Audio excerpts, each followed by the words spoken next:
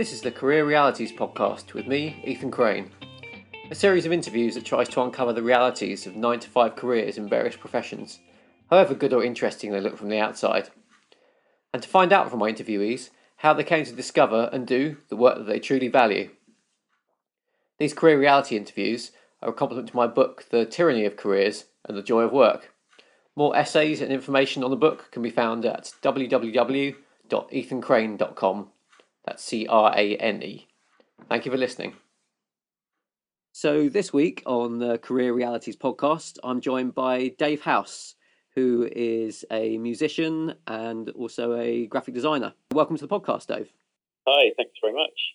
So, as happens with all the people that I interview on here, first of all, I just wanted to ask you, when people ask you that question, what do you do? How do you answer that? I usually hesitate and then say that I'm a graphic designer and a musician. Okay. Does that satisfy them? Do they kind of want to know more about that, about how that divides out in your life? Generally, I think the musician part seems to encourage people more than the graphic design part. But said before, I added the musician bit to the end of Monster back in the day. People seem quite excited by the graphic designer as well. But saying I'm a musician as well is a recent addition. Right, okay. So before, because you did the course in Edinburgh, didn't you, in digital composition and performance? That was what, 3 or 4 years ago now? About that, yeah. So before that, when you were just working as a graphic designer then, is that right? Yeah, that's it, yeah. If people had asked you then what do you do, how would you have answered the question then? Yeah, I just said straightforward graphic designer and web designer, basically. Because I mean, what this kind of podcast and book is about in a way is how we think about the work we do and how it sort of defines our life. Because obviously that question, what do you do, is sort of a hated question by a lot of people because you only feel you can really answer it by saying what you do for paid work. And obviously we feel like we want to answer it with different things and we want to say what we're interested in, but somehow you don't feel qualified to do so. But now you've done this course, you kind of feel more qualified to do so, do you? Yeah, I think so. And it's sad in a way that I had to do this qualification to make me feel like I could say that, because music's always been my passion and I've always, but it took me sort of, a career break, as it were, from the graphic design and doing this master's in music to make me able to tell people I'm a musician when they ask me what I do. Totally right. You are, biased towards what you do to earn money in answer to that question. Well, hopefully what we're hoping with these kind of interviews, whatever, is that people will start to change their mind about that. But that remains to be seen anyway. But if we could go back now to you've worked pretty much as a graphic designer for all of your adult working life. Yeah. Is that right? Yeah. So and I know we've talked in the past about, you said that you were saying about how what you expected to do in your design work when you were paid after college and how it actually turned out was quite different. Can you just tell us a bit about that? Yeah, I think the course I did, my undergrad course in graphic communication, it was a really fantastic course and I got so much out of it. Very creatively open and great tutors and great people and everything. But I think the thing, since when I then went into the world of work sort of thing, was that I had this idea in my head that I was going to be this kind of like, cultural mover and speaker, as it were, and designing all this amazing stuff like record sleeves and, really cool stuff that you can go into it for when you're a teenager and think, this is what I want to do. And the reality of it is that it's much more routine and humdrum than that. Early on, you plug away at it for a long time or get some lucky breaks or whatever, you can get to that point. But I found quite quickly, I was sort of thinking, oh my God, this is not quite what I signed up for. So you were, what sort of things would you think you were, so like you say, you're expecting sort of like designing record sleeves and whatever, and what did you end up designing? Well, the first job I had was at a marketing company, like web marketing company, and they were one of the first businesses of that in the UK far as I'm aware. And it's a great little team, and I couldn't really have asked for a nicer job, to be honest. And my boss was awesome, and the people I worked with were awesome. But it was, I suppose, it was quite corporate work, and as such, it required a particular style, most of which was predetermined in brand guidelines and that sort of thing. I didn't really feel like I was flexing my creative muscles as much as I'd expected to, I suppose. And that's not a reflection on the business or the folk I work with by any means, but that's kind of how it felt. And in later jobs, was there any kind of work you did for your design work where it sort of got better and got more like what you were expecting from the job? Well, it was the only full-time permanent job I had, and I did that for like nearly 3 years. Then I went travelling for a bit and went freelance when I got back. And in my freelance career, one of the things I did was contracting through an agency in London. It's when I started getting a sort of sniff of this, really dynamic, busy, creative studio kind of thing. But even I worked at quite a few fairly big London studios on and off. But even then, it was still few and far between that I actually got that kind of excitement that got me into business in the first place. And I guess the things that stick in my mind were the most exciting was sort of when I was called in to help with a pitch. So the company was pitching for work with like there was Guinness and Vodafone and quite big brands and stuff, and there was a real atmosphere and a real energy, and that was quite exciting. And it was incredibly demanding work, though. The full-time staff worked their asses off. Did you have to work as hard as they did as a freelancer? Yeah, it was kind of expected that, like my project manager came into the studio every now and then and said, I hope none of you have got plans for the weekend. And it was just expected. Sort of line. And I didn't mind because I got paid as a freelance, as a contractor. So, I was on an hourly rate, and I got paid extra for doing overtime. All the poor staff who were just full-time didn't get paid any extra, and they had to do it. Yeah. And it seemed that kind of phrase, like I hope you haven't got any plans for the weekend, just to kind of like throw it out there amongst people, and you think it seems outrageous, really, doesn't it? Kind of in hindsight, yeah. And it obviously works because even the people I work with, so not the managers or the directors or anything. I remember every now and then they'd say something like I sort of to get some lunch or whatever, and I remember one guy once said to me, "Oh, eating is cheating." And then I was contracted to work till 6. I'd get up to go home at 6:05 or whatever, and I'd get a snarky comment like, "Oh, half day today then." Like, well, no, I've other stuff to do. And like you say, that seems to becomes like what work culture is like, isn't it? And from other people I've talked to, they say like the more prestigious and the more kind of glamorous the profession, the worse that is in a way, isn't it? Like, yeah, I think so. And it seemed to be the way in London, particularly. I think elsewhere it's not quite so hardcore, but in London it really seemed like you had to give your life over. If you wanted to get anywhere, you just had to accept that it was your life, really, your career was your life. So at that point, you were doing freelance contract work for design agencies. Were you still working full time at that point? You were still like, did you have any spare time for your music at that point, or was that still all of the work that you did? It varied. Like I tend to get when I was doing the work in London, I tend to get a contract for however long it might be. Could have been a few days. The longest I think was 7 months.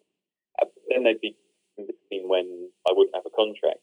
And the beauty of it was it was so well paid, I could binge work a month and then take a month off perfectly happily, not have to worry at all about money, and just spend that time making music, including family. And I also managed to save up for my masters in that time as well. So I sort of used the time to like say binge work and save up chunks of money, but use it to have time off and do my own thing as well. And did that work well for you? Like that kind of method of working, actually working really full on for a while and then not working, or Yeah, it worked really well. I loved it. Well, I and is loved that it. is that kind of what you do now as well? Do you work in the same way like now? It's more steady trickle now. I live in Edinburgh now, and there's not as much freelance work available up here, and there's certainly not the sort of contracting thing that you can do in London up here. Now, I do a steadier trickle, and when I don't have the work, it's more of a worry than it was. I was commuting between Brighton and London before, which was hell, Yeah. horrible. And it's cheap. The standard of living is cheaper up here, so it sort of all balances out, I suppose. I Right. don't have as much money as I did then, but that's fine. But even with like sort of like not quite such well paid freelance work now, do you survive financially okay, like with doing your music work as well? Yeah, I do. I don't really get paid the music work. Every now and then I'll get a bit of money, but it's by no means enough to survive on. But having done the masters at Edinburgh College of Art, I then got some tutoring work in the design department, and a few other bits and bobs. I'm doing that, and then I've got this sort of freelance web design and graphic design that I've always done.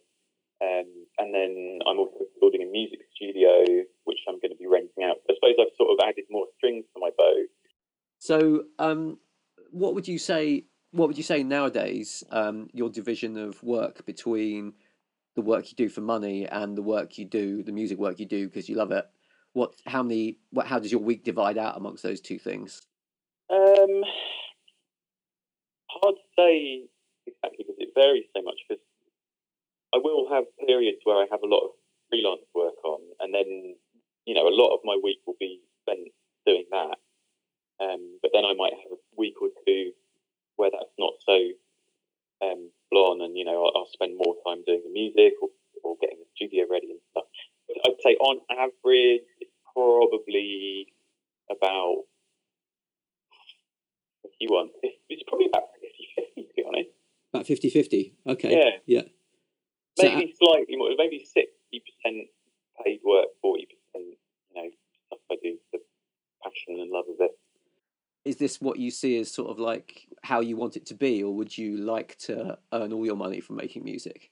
Yeah, that would be, I'd love that. But it's such a hard world to get into. Like, I know musicians I know up here who've been trying to do that for much longer than me struggle hugely. And I feel lucky that I have the line work to fall back on. I'm perfectly happy using that as my sort of bread and butter work,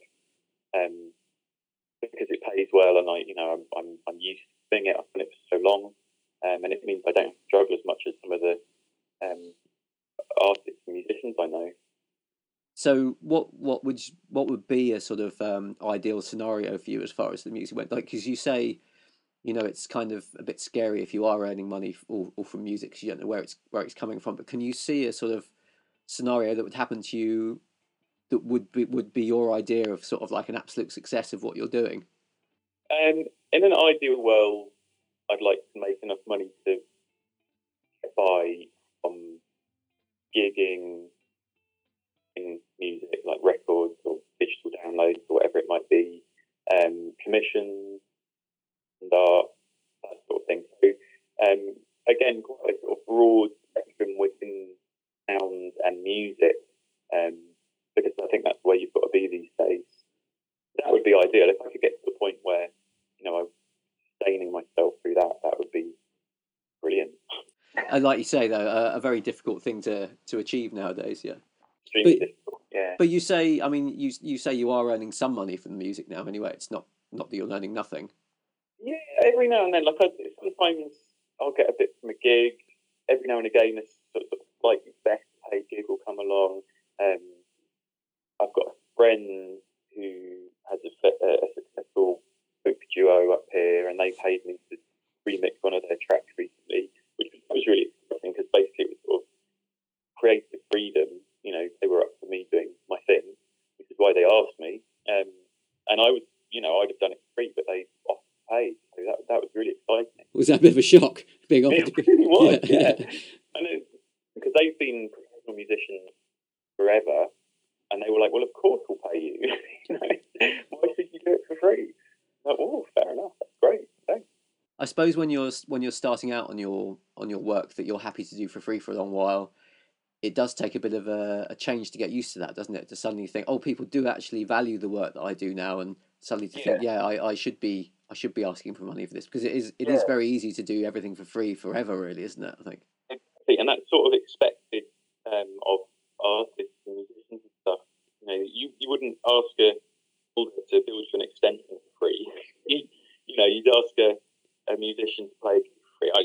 I suppose the idea, isn't it, the reason why that happens is that people think artists are doing their work for the love of it in some ways, and they would still be doing this and maybe they don't view someone who builds an extension on your house in quite the same way. They wouldn't do that work for the love of it if they weren't being paid. So there is I'm not disagreeing people shouldn't be paid, but I can see the different psychology of it in some ways. Yeah, that's true, and it's correct. But I would be doing this if I wasn't getting paid. I mean, I don't get paid generally, and I still do it. It's absolutely true.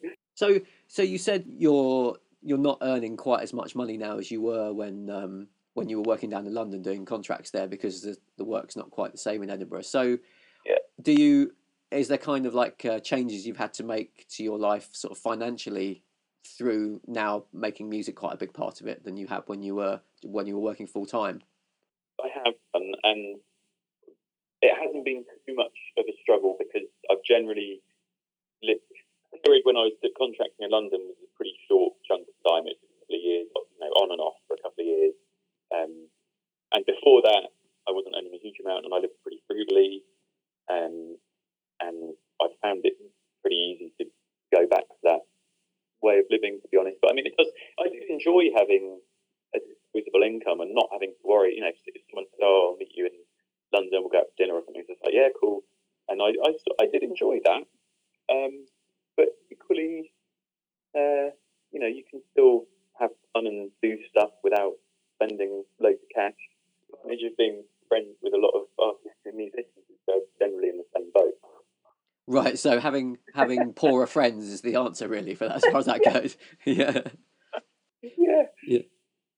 So if you were to sort of meet your 18-year-old self again somehow through through time travel or whatever, what would you suggest to them to do in order to get to the place you are now? Would you go about it any other way, or are you quite happy with sort of the way things have progressed for you? Yeah, that's a question. Part of me wants to say I'd suggest to my 18-year-old self that he pursues music from that early age, in a more sort of academic or professional capacity, because I sort of feel that I sort of picked that up as an extra career string, as it were, fairly late in life. I'm not old by any means, but it's still, sometimes I feel I would have liked to have got there earlier, I suppose. But at the same time, like I said, the graphics and the web design is my subsistence work, and it's great in that respect. I think it's worked out all right, to be honest with you. So I'd probably say to my 18-year-old self, "Yeah, you're all right, mate. Carry on. Your way through, and you'll be grand." Not that your 18-year-old self would have listened to your older self anyway. No, he'd have freaked out. Yeah. Well, that's been great. Thanks for your insight, and thank you for talking to us. Yeah, no problem at all.